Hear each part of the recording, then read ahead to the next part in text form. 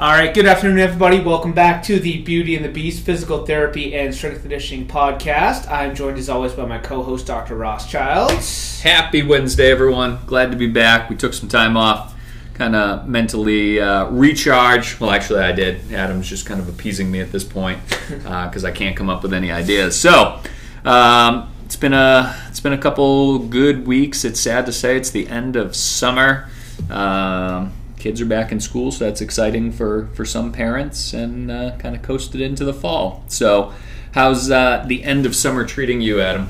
Good. I think we talked about this a little bit on the last one. I'm kind of at the point now where I'm ready for fall. Yeah, I'm ready for fall in the sense I'm ready for apple picking season, which I'm glad because I usually go to Carter Hill, and they're open this weekend for apples, so I'm excited for that. But the lack of daylight's definitely affecting me. It's definitely... now it's like 8 o'clock, I'm outside grilling, it's pitch black now, whereas a month ago I could still see whatever I'm cooking, and then it just sucks. It's like 7:45, and RJ's like, can we go play? And it's like, it's dark, buddy. Take a look outside. And I know people listening are probably like, oh, your kid's young, why is he still up at 7:45? Well, we're working on that now that we're back into the school year, so... let them stay up till 10, 11. What's it going to hurt? I mean, you get some people that are sleep, we'll call them Nazis for lack of a better term, that will like to tell you everything that you're doing wrong by not having them go to bed early. I mean, RJ sleeps great. Once he's out, and he sleeps 10 to 12 hours. So I wish I had that luxury. Right. Let's see, any major plans for fall, personally or professionally? Nope. Nothing crazy. I like how you just said that, so quick and confident. Well, I was like... When nothing came to me like right away, I'm like, nope, there isn't anything. Not that I won't come up with stuff, but as of right now, nothing planned out. Nothing professionally, nothing big. Personally, I just, apple picking, I enjoy going to all the fairs this time of year. So that's selfishly, that's why I want fall to be here. But other than that, I'm sorry, is it not selfishly? Because I was totally thinking about why I want fall to be here. Yeah, I realize a lot of other people like summer, but... Yeah, that's true. I know a lot of people love fall as well. So it's that transition of knowing winter comes next. And again, I like snow. I don't hate the winter. I hate the cold, and I hate the lack of sunlight. So as long as we could take away those two things, then I'd enjoy it year round. But this has been your day on the Strength and Conditioning Podcast. That's correct. Talking about personal matters. Right. Well, you never know what you're going to get when you tune in. Yeah. All right, so to stay on track, today Adam and I want to talk about different types of strength training. We'll talk about, or not even just strength training, just training variables that we can manipulate, whether we're working on strength or power or stability. One of the things that I typically find with, especially... I won't even say newbies, because I know a lot of people that are seasoned that fall into the same trap, but they don't know how to change up their training styles. So typically you get the newbie that just does the 3 sets of 8 because that's what Men's Health told them to do, and then they don't know where to go once they plateau. Or you get the person who is just so rigid in their ways, they're doing the same thing, and that's why they're not making any gains. And the unfortunate reality is, you need to switch it up, or your body will get to a point where you can't trick it anymore. And that's really what it comes down to. Also, when we're talking about training variables, it's more so training parameters. A lot of people get caught up in the next best exercise, but we shouldn't be thinking of it as next best exercise. It should be, what can I now do with this exercise to then make myself stronger, to build bigger muscles, to make myself more explosive. So Adam and I will kind of dig into that probably a lot more than we should, because we typically just talk a lot. So now, Adam, what are some of the different purposes that you train for? So I train for, I would say that I lie a little bit on the spectrum right now between performance-based and general hypertrophy and strength.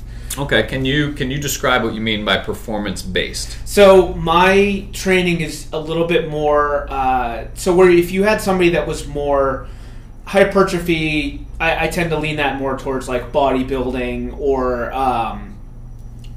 basically just trying to grow muscle or aesthetic might be a better way to put it. Sure. So it's more aesthetic based. Whereas performance is more like, I still play indoor soccer. The softball season, the outdoor softball season just ended a couple weeks ago. And so I want to be active. I want to go on hikes and all that sort of stuff. I kind of roll that into the performance because it's like a recreational, in quotes. Yeah, it's not really performance, but functional. Right, exactly. Functional training. So, I try to hit, your quad dominant, your hip dominant stuff every day, and then the rest of my trainings right now, at least, are all based on push or pull. It's not like, doing accessory work, bicep curls and tricep extensions one day. It's doing push-ups one day and then chin-ups the next day, or you know what I mean? It's more. It's a little bit of both. Sure. Now, more full body, I guess, is a better way to put it. Sure. And I think we need to take a step back because you threw out the word hypertrophy. What does hypertrophy mean? So hypertrophy is basically like gaining muscle size. It's increasing the the cross-sectional area of the muscle. Of the muscle, yeah. And I think people listening probably could have put that together when you mentioned bodybuilding because you want to grow the muscles bigger and symmetrical and have them be aesthetically pleasing.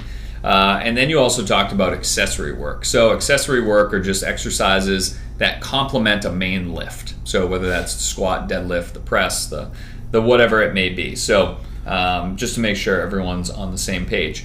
Now, regardless of the exercise being used, we want to talk about the parameters that are used for those individuals that want bigger muscles. And then we want the individuals, here are your parameters for if you want to get stronger. Here, if you want to get faster. And then we can also talk about some people train for weight loss.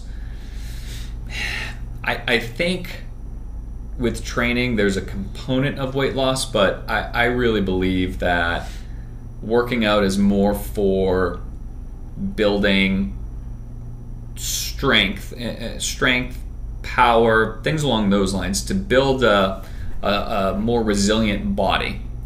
I don't think working out is great for just strict weight loss. I think that's 90% nutrition, 10% training. Whereas if someone said to me, where would you put that ratio? If someone said, I want to be stronger, then I'd say, okay, well, now where that closes the gap, it may be 50-50, 60-40, 40-60. It doesn't tip the scale one way or the other. But nutrition plays a huge role in both. I just don't see strength training. Strength training plays a bigger role, or let's say weights, for example, plays a bigger role in strength and power and all that stuff compared to just nutrition.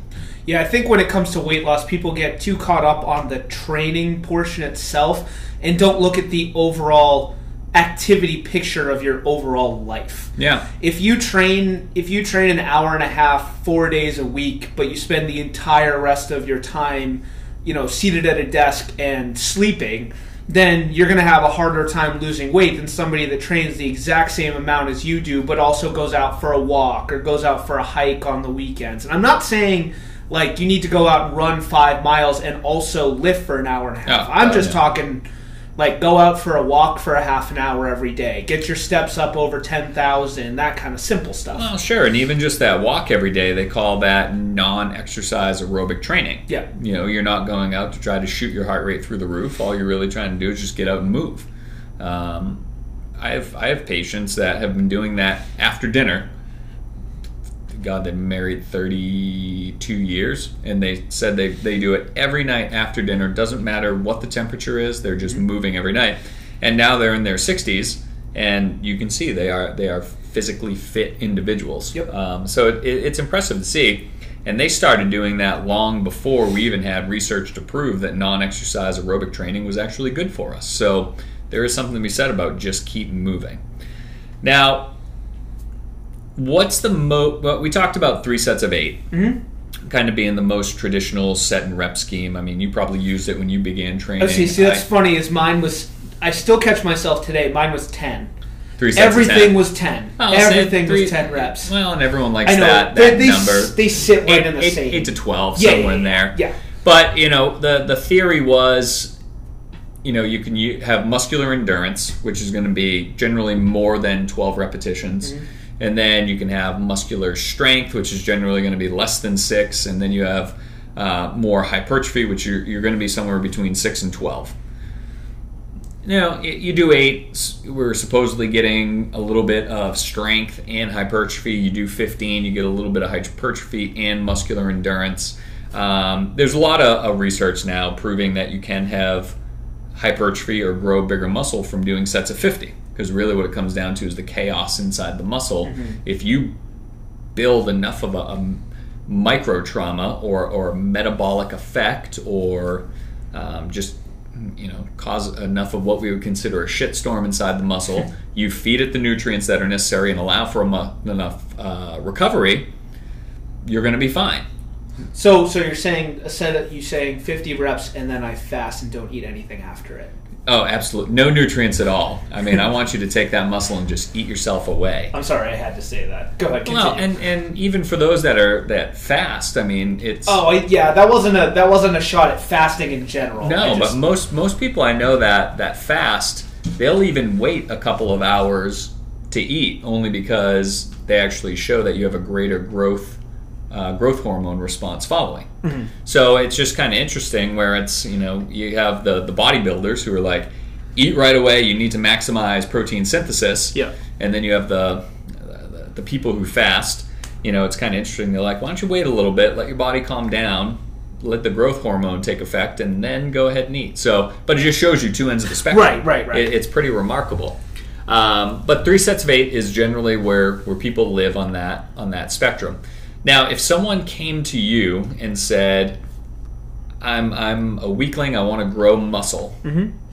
Where do you typically start someone? What do you think about when you are designing that program? And again, there's probably multiple goals, but we're focusing just on strength right now. What sets, reps, what variables do you look at?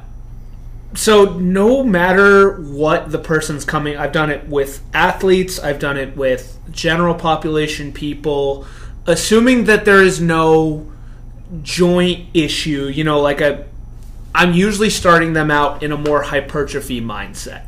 And the main reason for that is because I consider the hypertrophy portion of the training block around hypertrophy to be, I think about it more like a learning block. Yep.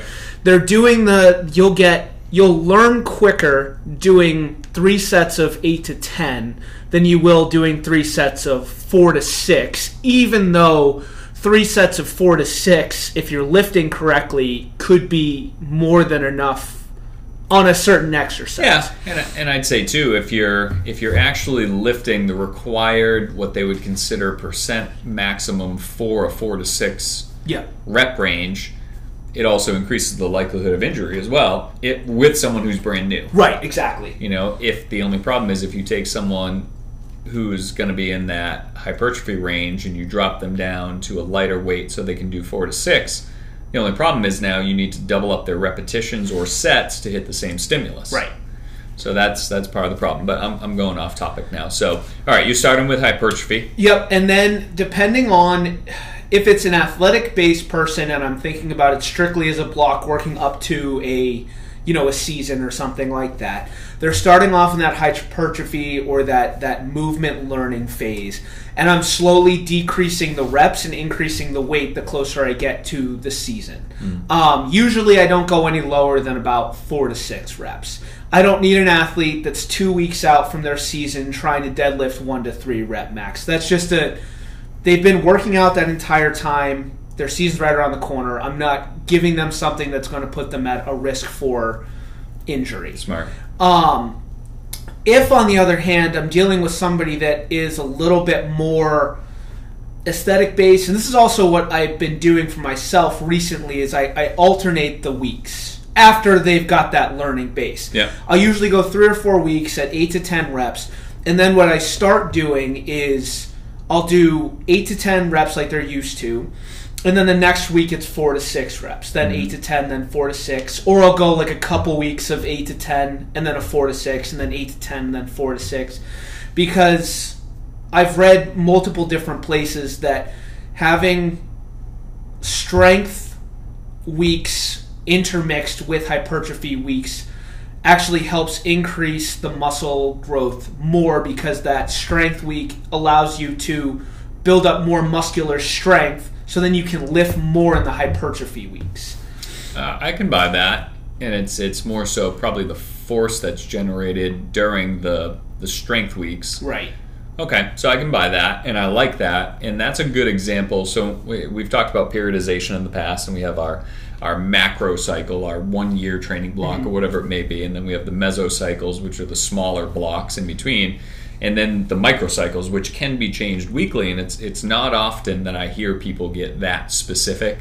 So that's pretty interesting to hear, and again, that's experience. You don't just your random trainer is not going to do something like that. Or if they did something like that, unfortunately, week 1 would be different from 2, which would be different from 3, and then they would take more of a CrossFit approach, and then it's vary it.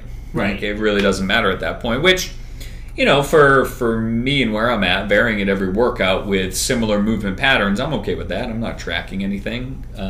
But for an athlete, how long do you like to make a block for? So or let me not jump ahead. There's kind of a systematic flow that I'm considering for this.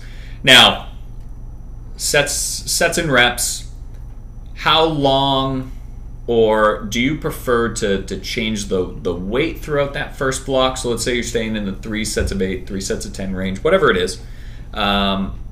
Which variable do you try to change to increase volume? So I'm usually changing the number of, if I'm doing it the way that I normally do, I usually start with sets. Okay. So I'll go the first few weeks, it's usually like a 4-week block overall, and it's usually like a 2-week. Like the first week is you're learning a new rep range, a new set, and then the second one is a repeat of the same rep and set, and then something changes that third week. That's usually the way I do it. So it's, for example, I might start somebody who's been working with me for a little bit, like, not somebody I've been working with for 5 years, but somebody I've been maybe working with for a couple months. So the first couple weeks, maybe 3 sets at 10 reps of a given exercise for the first 2 weeks to go through kind of the learning stage. Then week 3, I'm usually upping that to, I'm usually adding a set. Mm-hmm. Depending on the person, the length of time I have to work with them, I may, we've talked before about how for most people the pulling motion is more important than the push. Yeah. So if I have a longer time that I'm working with someone, if it's not like, okay, I have from June till August to work with this person before they start their season. Yeah. Let's say that it's somebody I'm just working with on a full year basis. I might, that third week, go 3 sets of the push motions, 4 sets of the pulling motions for a week or 2. Or, 3 sets of the quad dominant or knee dominant exercise, 4 sets of the hip dominant exercises. Sure. And then maybe week 4, I up that other 1 to 4 to match it. So I usually like to work in 4 to 6 week blocks, but I'd say for most people 4 weeks is about the standard. And then I'll keep similar exercises, but I'll usually change up the format. I'll go from more of like a, in quotes, circuit style, just meaning that they're not doing the same exercise 3 times in a row. They're going through a list to help kind of allow them to recover from each specific exercise. Yeah. So it's more exercise 1 followed by 2 followed by 3, rinse and repeat. Right. And then after that I might put them into like a superset where they're doing a push and a hip dominant followed by like a pull and a quad dominant or something. Okay. You know what I mean? Like things like that. Okay. Now, you mentioned that you like to change sets. Do you ever get to a scenario where you're changing sets and reps in the same block? Usually I try not to change both at the same time. I'll usually have, if I've changed the amount of sets, that's going to happen for that week. It's going to be pretty much the same from the week before, but just 1 extra set of everything. Yeah. And then maybe the week after that, I'm like, okay, you did 4 sets of 10. Now, these 2 or 3 exercises, I want you to try and increase the weight because you've been doing, 25 pounds on a split squat for the last 4 weeks because it's been 10 reps. okay, well now we're going to keep the 4 sets, but I'm going to drop it to 6 or 7 because I want you to increase the weight. Sure. So do you see any issue with someone who wants to keep, let's say you build a program and they're 3 sets 8. Mm-hmm. Their goal over the first block, keep sets and reps the same, but their goal is to increase the weight every workout instead. Do you see any issues with that? Nope. I'm kind of the mind that the overall hypertrophy is kind of going to be what gets them there. So not just how many reps you do of a certain weight, but how many reps of the certain weight you do over the entirety of those 3 or 4 sets. Yeah. If you go from 3 set, let's say let's just stick with that split squat example. Let's say that you're doing, the first week you do 25 for 10 reps on each side, a 25-pound dumbbell in a goblet position. And then the next week, the first 2 sets you do 25, and the third set you grab a 30 and you still hit the 8 reps. Okay, your overall hypertrophy amount, your overall weight lifted went up. We know that because you increased the weight on the last set. Mm-hmm. Now, if you were to, let's say, go up to 55 and you only got 3 or 4 reps, well, your overall hypertrophy your overall weight lifted probably didn't go up because you got so many fewer reps in. And that, I'm talking about stuff that's kind of in the margins, but yeah, so my goal would be, okay, you hit that amount for 8, you've done that for 2 weeks. Think you can go up by 5 or 10 pounds and hit the same amount? And if they're doing it right and we're doing it right, then that should happen. Assuming that, it's not somebody that's been training for 10 years and it's the same lift. Yeah, well, and we've talked about in the past, hypertrophy is really volume-based. You need a certain amount of stimulus to cause the muscle to want to grow. Or break it down, then it recovers and it grows back, bigger and stronger. Now, I never tried to increase multiple variables at once. It's too much. Yeah. People just can't deal with it. And the fact that you described the micro cycle so efficiently like you did, I could also see a scenario where it's like, okay, we have 1 week where this is our base week. Just learn the movement pattern. Next week, we're going to do 1 extra set. Mm-hmm. The next week, we're going to do 2 more reps per set. And then the week after that, we're going to add 5% weight.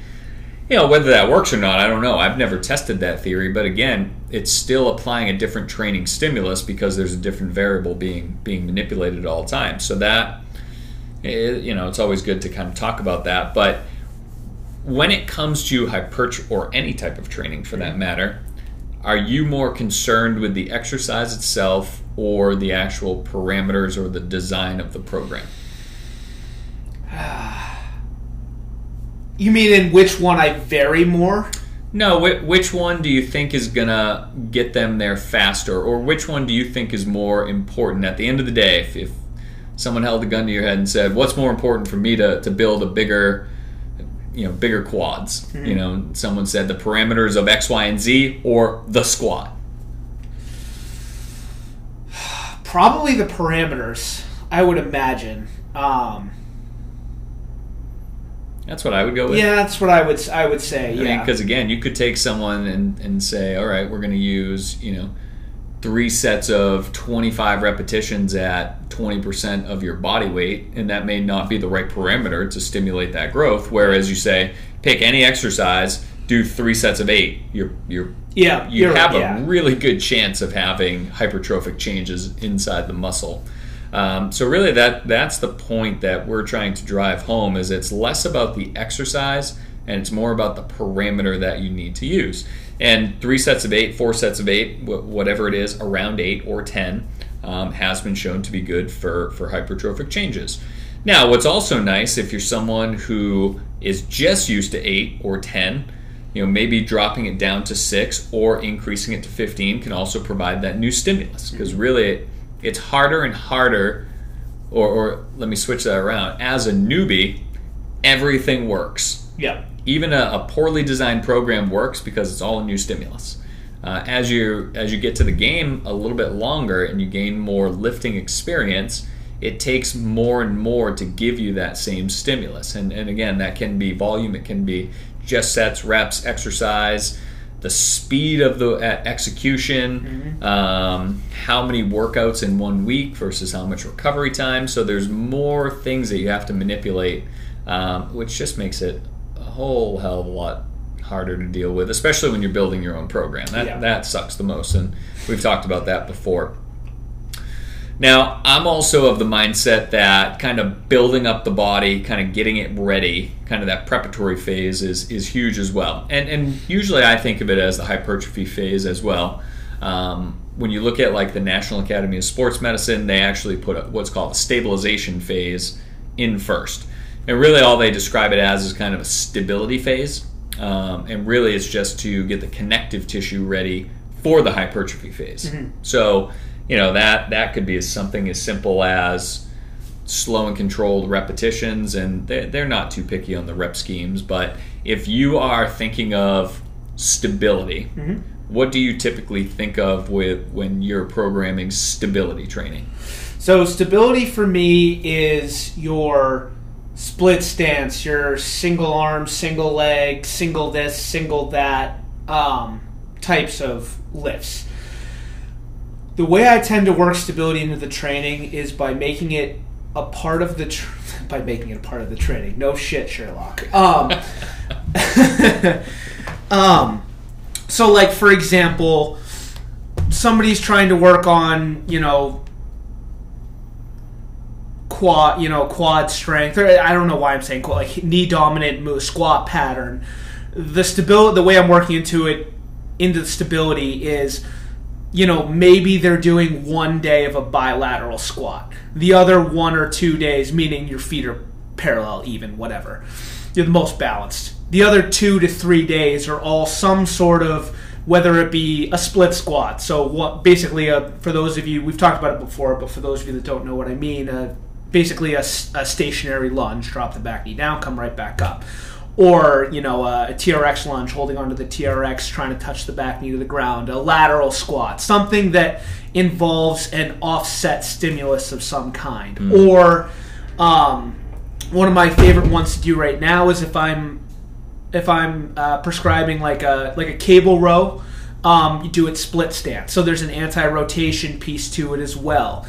The other way I'll do it is in the beginning of what I've started doing with some of my my athletes and stuff is, cable chops, cable raises or reverse chops from like a half kneeling position. So again, an offset position, and I'm doing that more at the beginning or as an accessory to a large lift to help increase their stability. Am I doing full blocks that are stability based only? No, but I'm working it in some way to pretty much everything. Yeah, and for that stability piece, really, when we talk about sets and reps, I'm not as concerned as sets and reps as it is control of the movement, how smooth is the movement pattern. So again, as kind of that preparatory phase, it's like, here's the squatting pattern. Here's the squatting pattern with a front-loaded dumbbell, a goblet squat. Let's try a bar on your back. Do they all look the same? Can you breathe? So again, I always tell people, really that phase should be smooth, slow, and controlled. And there are some of the movements you can execute a little bit faster, but the movement should never be as fast as if you're in a power phase. Right. And we'll talk about that once we get there. Because I want to use primarily the same movement patterns I'm going to be using for the hypertrophy phase, because that's when I'm going to load resistance. So at that point, then it's hopefully, okay, we've built up the nervous system, we've built up some tensile strength in the connective tissue, primarily ligaments and tendons, and then now we're going to try to build the muscle bigger. So I'm not as concerned with sets and rep schemes with stabilization or that preparatory phase. Now, let's say you take someone through, or let me go back one step. Now, you talked about 4 to 6 week blocks. What's the absolute maximum you would recommend someone stay on the same training block? Not even if you're designing it. Just if someone says, hey, I want to stay on this workout for X number of weeks, what would X be to you at a maximum? I don't know. There's so many other factors that go into it for me, but maybe like 6 weeks. I don't know. I don't have it. If somebody is nailing all their trainings for 6 weeks of it doing the exact same thing, unless it's a very low-level program, they're going to get results, at least in my opinion. Yeah. I think it for me, it usually tends to boil down to, is the other person getting bored? Is it getting stale? Is it... but I'm fairly confident that you could probably give somebody, 3 sets of 8 for these 5 exercises on Monday, these different 5 exercises on Tuesday, these different ones on Thursday, and these ones on Friday. And you could probably do that same exercise with the same rep scheme for probably 2 or 3 months and still get results. I was going to say probably the absolute maximum I would keep someone on a program is probably 12 weeks. Personally, I hate staying on a program that long because my motivation drops. Right. Because unless you structure it the right way, you can't progress in a linear fashion. You can't just load up sets, reps, weight. At a certain point, you're just going to either one, hit overtraining syndrome, which is very rare for the common individual anyways, but your joints start to hurt. Right. Mentally, you just don't want to go to the gym. So then I start to push back to 8 weeks. I think that's kind of ideal. And then if you want to stay ahead of the curve, not even run the risk of getting to a point that you can't lift anymore, it's like 6 is that sweet spot. It's like after 6 weeks, go on to a new phase. It's like take a deload week. Oh, and that's another question I had. Do you build in ramp up weeks versus deload weeks in your blocks? Yes. I usually deload. My deload usually, depending on how hard somebody's working and for how long, my deload weeks are usually one of 2 things. They're usually like a cut in weight with usually some sort of speed of movement. If depending on the person, if it's somebody that I really need them, they really need to feel like they're sore afterwards, else they feel like they didn't do anything. Then it's usually speed of movement. If not, it's just cutting the weight. Yep. Or if I'm in a hypertrophy phase, I'll sometimes start using more strength-based weeks, so that lower rep range as I know it sounds like it's the opposite of a deload week, but from a volume perspective, it is a deload week. So, yeah, I'm even fine dropping sets and reps and increasing the weight as long as the overall volume is still reduced. Yeah. You do that typically by multiplying the sets by the reps by the weight being used, and that gives you some astronomical number. So I certainly appreciate deload weeks, because I feel like that's a nice way to transition into a next phase. You really push yourself for a couple weeks, back off a little bit, you're a little more physically and mentally rejuvenated, and then you hop back in. So now we talked about hypertrophy. Typically, the next logical progression is strength. To me, strength is the foundation to all of the other abilities that we should have when it comes to working out. What are your preferred set and rep schemes for strength? My preferred for strengths are 3 to 4 sets for 4 to 6 reps. If you go a little too over the top, you only get 3 reps, fine. If you my general recommendation during those sets are, I tell people to go for 4 to 6 reps. If they hit 6, go up slightly in weight. If they hit 4 to 5, that's a good weight for them right there. If they feel like they could get 1 or 2 more reps at 6, definitely go up. Yeah. But 3 at 4 to 6 is usually the wheelhouse. I don't like to go much lower than that. Let's put it this way. Do I have situations where somebody's just kind of like, I want to see how many I can get of this, and they get 1 or 2 reps? Okay, fine, but I'm usually not programming a 1 to 3 rep set. Now, so training to failure, let's say you have someone go 4 to 6 reps. At that 6th rep, do you want them to be at failure, or do you want them to leave something in the tank? I want them to be... I don't know how to put this. I want them to be as close to form failure as they can be. Meaning that, okay, that was the last rep I feel like I could get, keeping everything exactly the same. Yeah. I am not looking for them, if we're talking about complete failure, like I can't even get the weight up off the ground, then yeah, I'd like them to keep at least 2 reps probably in the tank, because those 2 reps before failure are probably going to look like absolute crap. And when we're talking 3 to 4 sets, I'm assuming they had their warm-up sets first, and these are strictly working sets that you're talking about. Yeah. If it's a big lift, I'm maybe making it if it's like a single lift, like they do deadlifts at the beginning of their programming for strength, with some sort of active mobility in the rest or whatever, then I might do like 4 or 5 sets. But if I'm doing just like a during the workout normal thing where they've already warmed up, they've done their mobility and all that sort of stuff, I'm usually sticking at about 3 sets, assuming it's not a major lift. Yeah, and I just wanted to point that out because I didn't want people to jump into a set and then all of a sudden their first 2 sets are technically warm-ups, and then they're like, oh, I'm already 2 sets in, I only need to do 2 more. No, you want to warm up to the weight that you're finally at, 4 to 6 reps, and then you start counting, and then the goal is to stay there with the 4 to 6 reps, complete the number of assigned sets, and then you can move on.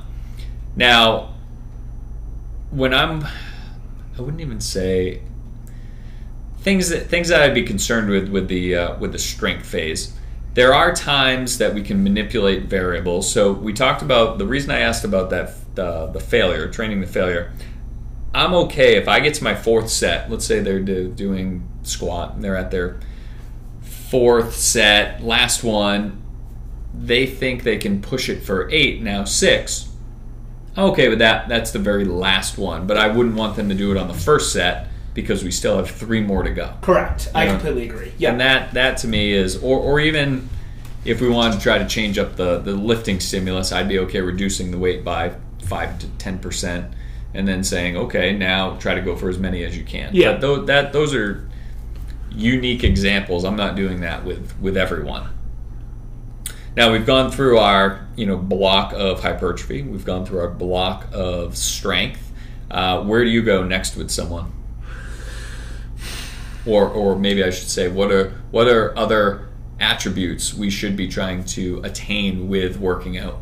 So if I keep jumping around on this, I know, because I program differently for different. I mean, you should kind of, but so like general population, random client A who just wants to get stronger, wants to get whatever. If they've been able to go through a hypertrophy phase and then a strength phase, so I know that they have, the stability, they have the general strength to be able to move explosively, I'll start adding some power exercises into the equation. For most of the time with athletes, that time is shorter. So like I may only have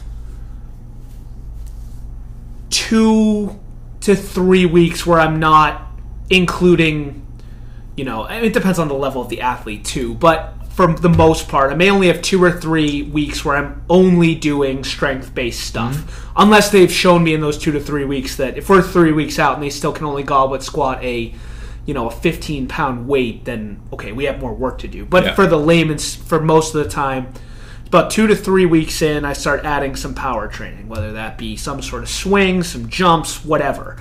For general population people, it's probably going to be a little bit longer, assuming it's not somebody I've already worked with in the past. They're returning to me. I know where they're at, relatively speaking, and I can speed that process along a little bit.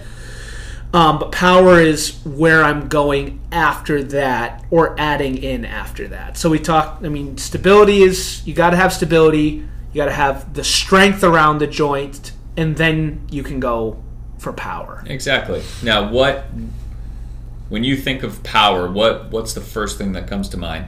Like exercise? No, just what are the traits? Moving quickly. Yeah, moving quickly. Whatever that looks like for something that individual explosive, person. Right. Move the weight fast. Yeah. Whatever that may be. And just back to your point about depending how much time you have, we have to remember that not everyone is just going to be able to come for a 12-year training cycle and we have all the variables just perfectly laid out. There are sometimes athletes come back and it's like, I have 4 weeks. Yeah. So it's like, all right, what can I fit in 4 weeks? Or at least what can I expose them to at least then they can go back to their strength and conditioning coach, or what can I send them afterwards?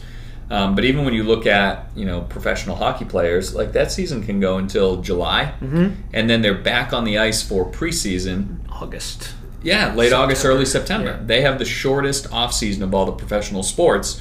So then, let's say one of those athletes come to you. They probably take a week or two off altogether. Maybe they'll cross train, swim, bike, do something with their family, golf for a little bit. Now let's say they had 8 weeks. Now it's cut down to 2 because you do want them to have that off-season recovery period. Now you have 6 weeks where it's, all right, we have to fit in how much control do they have, where's their strength at currently. Hopefully they still have 85% of it from where they started at the beginning of the season. Then, can we even build them up in that time frame? And then can we make them even more explosive for the next season? So 6 weeks is you got to cram a shit ton in. And it's not the best thing to do, but it has to be done. And hopefully by the time they go back and see their strength and conditioning coach, then they get them on something that's a little more structured. But off-season time, you got to try to fit in what you can. Now, what are some rep schemes or sets or percentage of weight that you use when we're dealing with power? Again, I tend to treat this, my learning phase for power is 5 to 7 reps. For the type of power that I'm talking, like where you're learning to do a power clean, you're just going through the motion to try and learn to be explosive and to understand how to move the bar and how to finish strong. That's 5 to 7 reps. After that, 2 to 4. 2 to 4 good explosive reps. Sure.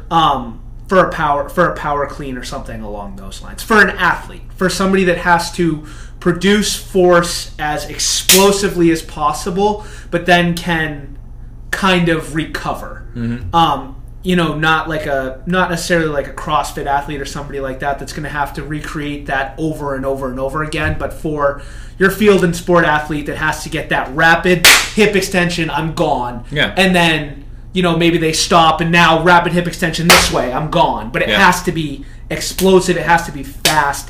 And if you start getting into like a, in quotes, power endurance, you lose some of that explosiveness. Sure. Well, and even in a case like that, so we'll just talk about hockey players, for example. So a typical shift in hockey is about 45 seconds, right, give or take. If you're going 85% or higher, if you're really pushing it, to me that's more power endurance. I mean, that's not just like skating through the neutral zone, coasting. Like you're sprinting as hard as you can for the 45 seconds. Now, the issue I have with that is generally when they go into their training to do power or rate of force development, they're typically staying in that 4 to 6 rep range, maybe even lower than that because they're professionals. But when you actually time them, that's probably only about 15 seconds, 20 seconds. So then are there times that you then want them to work for the 45 seconds? Or would you rather reduce their rest periods and then link 2 of the sets closer together? For most of the time for the athletes, I'm finding ways to get that in other fashions. Like, so I may not do 45 seconds worth of barbell power cleans, but I may have them do 20 second or 20 to 30 second built up like assault bike sprint or something along those lines. So I'm usually finding ways to do those where it's going to be more continuous and less. I'm kind of trying to do both, I guess, a little bit of both. It depends on the exercise. I'm usually not doing the complex stuff for 45 seconds, depending on what we're doing. Sure. But that's a pretty consistent. A lot of times when I'm working with athletes, it'll be like I have 3 days of lifting, and that's where I'm doing the barbell power cleans, the swings, the snatches, etc. for a lower amount, and then maybe 2 of the other days we're working just on sprint and anaerobic conditioning stuff. And those are the days where they're doing their tempo sets on a bike or in sprinting, or they're doing their actual long sprints or short sprints or acceleration or And if anybody wants to get on me about saying long sprints, you can go pound sand. I know that there's no such thing technically as a long sprint, but you know what I mean. Well, I mean, a 40-yard sprint versus a 10-yard sprint is Right. a long sprint. Yeah, right. Or longer, depending on whether you choose to add the ER or not. Yeah.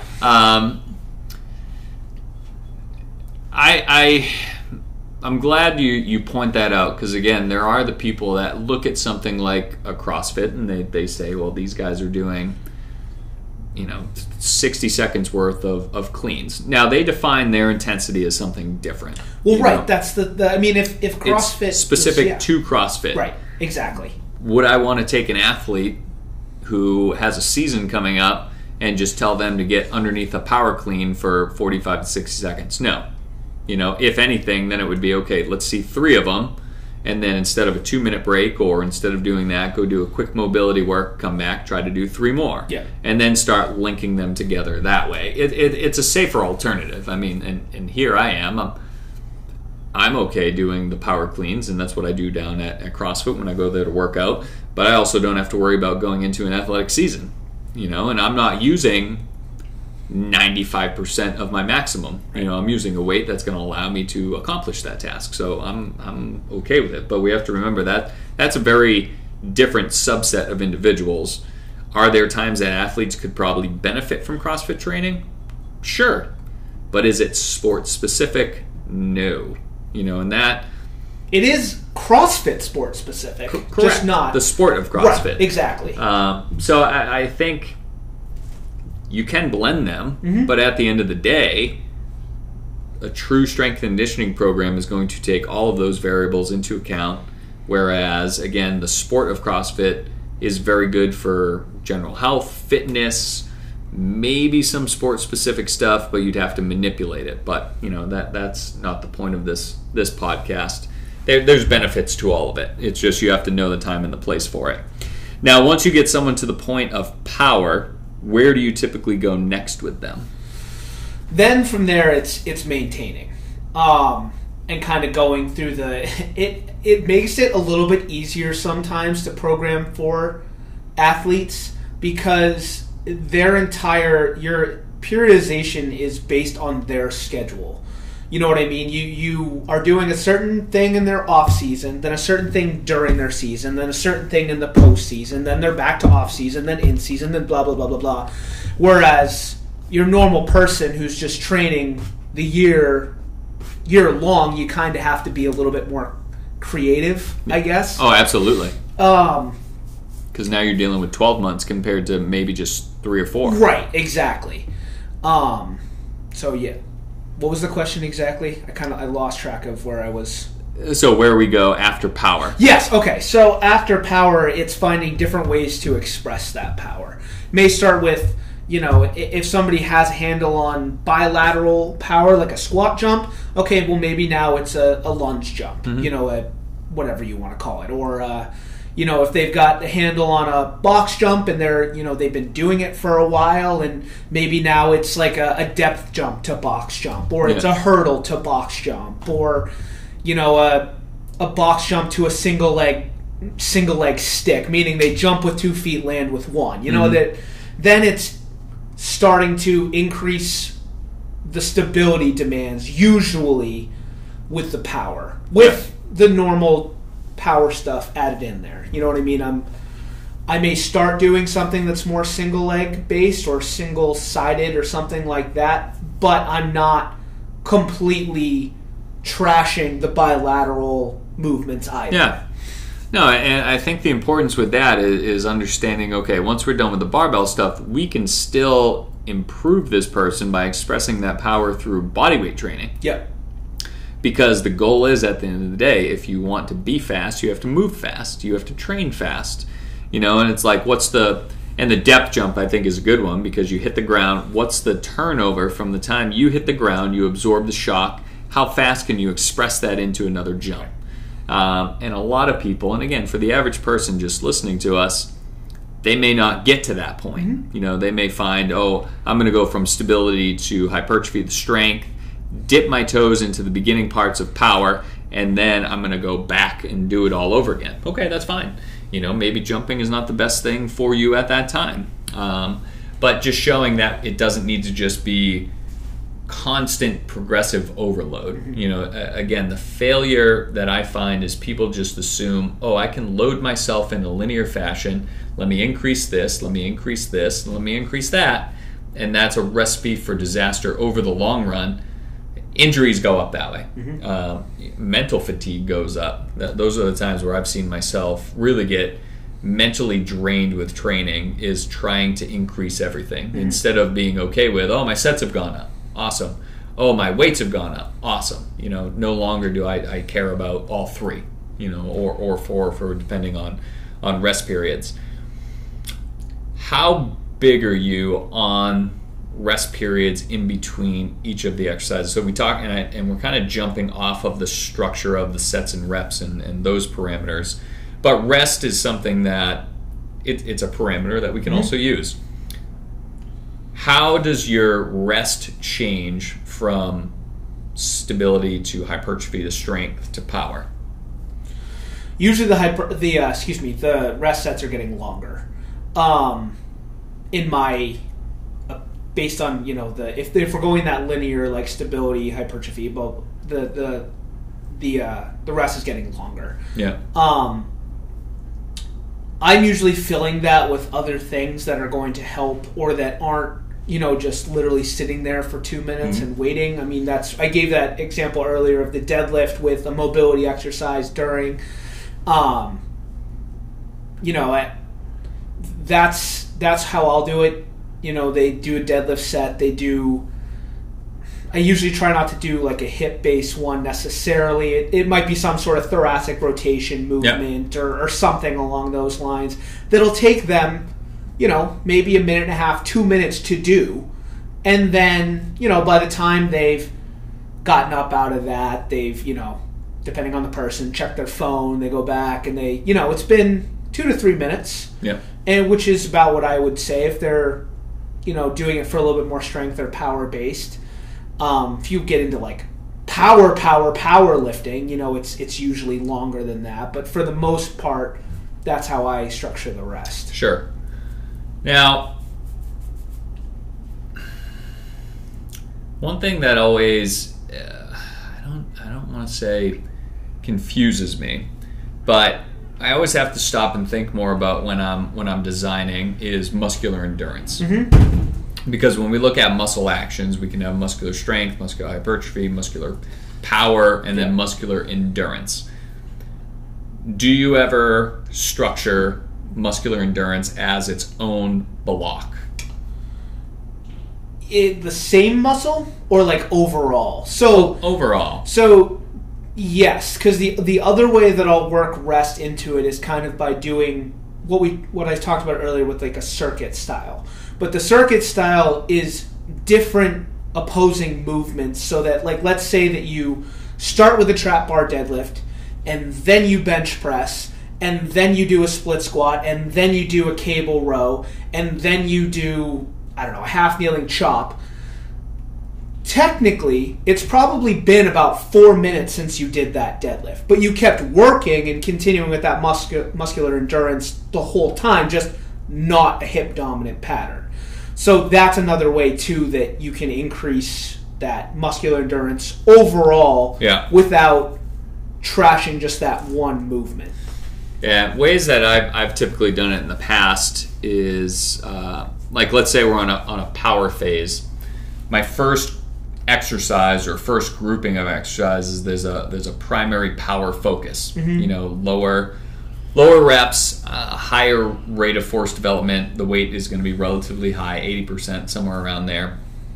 I get done with that group of exercises, whatever it may be, but then my group under that may now be more strength-based or hypertrophy-based, so I can still kind of stay in that same ballpark, 8 reps, whatever it may be. And then if I choose to have a third grouping, then I can make that more quote-unquote muscular endurance, pick some accessory exercises, lower the weight, and then I can really ramp up on my repetition. So I've done that before, but I don't typically change up from, you know, 3 sets of 8 to 3 sets of 30. Usually it's something where that's something I will change, where I'll say, okay, you know, it's the last set of the day. this is your finisher. Let's go for some muscular endurance, right? Or the pump, the burn, whatever we choose to call it. And I think that's something that I see is kind of phasing out, is just training for muscular endurance. Because even they're showing, like it used to be with runners, long distance runners, you need a lot of muscular endurance. Well, they would train that way, and then the only problem is they come to a hill, they have no power. Right. They can't get up the hill as fast. So training is shifted away from that. Running will create muscular endurance. Running does not create strength and power. Right. So then your training should focus on the strength and power, which then complements the muscular endurance that you're doing with that given sport. So at least that's what I've seen. I don't know if you've seen anything different as far as similar sports, like a cross country or anything like that, Nordic skiing. Yeah, I think that's where some of the more I feel like there's been a big shift just from when I, first started lifting to doing more things that are kind of what I don't know if circuit base is the right way to put it, but where you're continuously moving, you're continuously creating a metabolic or a muscular stimulus, but you're using different movements as, in quote, rest from a given, you're doing a tri-set of 3 different exercises that don't individually affect each other, but you're still continuously creating tension and metabolic effect for all 3, 4, 5 sets. Well, they call it metabolic conditioning now. Right. It sounds a lot sexier than endurance training. Yeah. It's kind of like, let's go stretch. Nope, it's flexibility training. Oh, yeah. But it's just interesting because everyone knows about metabolic conditioning now. Right. It's definitely a part of everyone's program, and whether someone's doing, high intensity interval training mixed with push-ups, whatever that may be, it's everyone's kind of jumped on board with that nomenclature now. So, you say metabolic conditioning, it's like, oh yeah, I do that stuff, and it's like, oh, you train for endurance. Nope. It's like, nah, actually you do. Yeah. You just don't know what to call it. That's part of the problem. Let's see. Anything else on our list that you think that we need to touch on? No, I don't think so. Is there anything that you wanted to go over a little bit more? No, we hit everything. As I'm looking at the list now, we touched upon everything, maybe not in the order that was laid out, but we definitely gave a lot today. So, really just to break it down, the key takeaways from today's podcast, it's less about the actual exercise that you're doing. You could have one favorite exercise and just continually change the parameters that we talked about, and you're still going to get that training stimulus. So, we just want to try to take away some of the guesswork for you because, again, designing your own program sucks. It's not fun. The best thing is, hire someone else to do it for you, even if it's just program design. And I promise you it does take away a lot of the stress because they're able to look at it objectively compared to you want to throw everything into the program, and there's just not enough time in the day. We have one goal, focus on it, and then you can go from there. But varying your parameters are going to allow you to have more consistent gains throughout the year. Whereas if you just progress in a linear fashion, you're more likely to hit that wall, and then training's not as fun anymore. And then usually people stop doing it for 3 months, which I don't recommend. Really take 2 weeks off, reinvigorate yourself, jump back in, even if it's doing 50% of what you were doing, but stopping the training, unless life has gotten to a point that you just can't train. Ideally it's something that you need to keep up with for those consistent gains. But I think we hit upon everything that we needed to. So at this point, everyone knows what to do at this juncture. We're going to have the link set up for Fullscript, and then Adam's email, and then Ask Ross Anything, which is actually tomorrow night. I changed it to tomorrow night, so I apologize for those of you who were expecting it to be last week. I'll try to get back on a more regular basis now. And again, we're always looking for ideas as well. So there are times that it may sound like we're repeating ourselves. We've covered a lot over 34 episodes now. So we're always looking for ideas. We may start to see some crossover between Ask Ross Anything and the Beauty and the Beast podcast, and who knows, we'll see where it takes us. But again, we're here for you guys. So anything that you want to know about, just feel free to shoot us a message, and we'll go from there. And with that said, I hope you guys enjoy the rest of your week, and we will talk to you next week. Take care, guys.